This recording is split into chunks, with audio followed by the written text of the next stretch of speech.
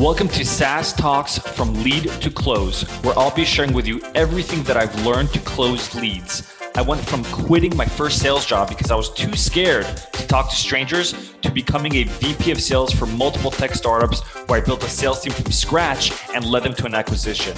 I'll teach you how to schedule more demos on your calendars, close at least 50% of your demos, and build a pipeline large enough so you're always hitting quota. If you're looking to scale, then turn the volume up.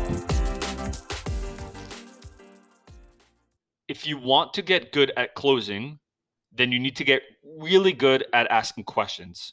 And I've said this before, a lot of AEs think that closing starts at the end of the demo, but it doesn't. Closing starts at the beginning of the demo and happens in the middle of the demo. And so it all leads up to the closing. So what do I mean by this? Asking really good questions in the beginning of the call / middle of the call and getting pulse checks from the prospect to make sure you're aligned. Here's what I mean. After showing a prospect a feature, you're on a demo, you're in the middle of the demo, you've just went over the feature, you've just went over the outcome and the impact of that feature. How do you get a pulse check? Well, you ask them, how does this align with what you were envisioning? Another question you can ask them is this something you and your team will realistically use? Hey, prospect, curious, is there any reason you don't see this function working for you? And so you're asking these types of questions throughout the demo.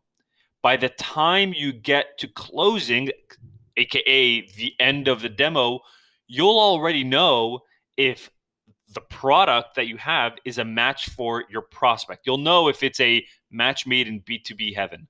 Because remember, in the beginning of the call and discovery, you ask them the budget, the timeline, who's involved, et cetera, et cetera.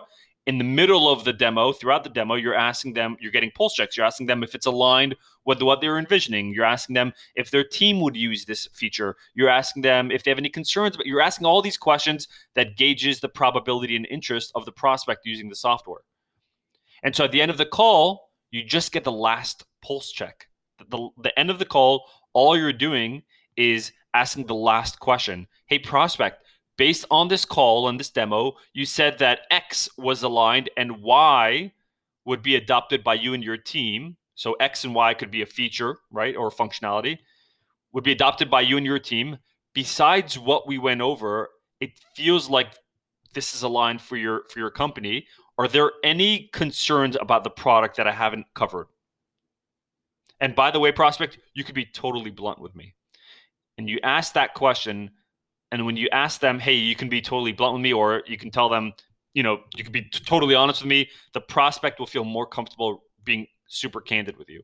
And so they're going to go in and tell you the truth. And so at the end of that, you're going to say, it sounds like we're aligned.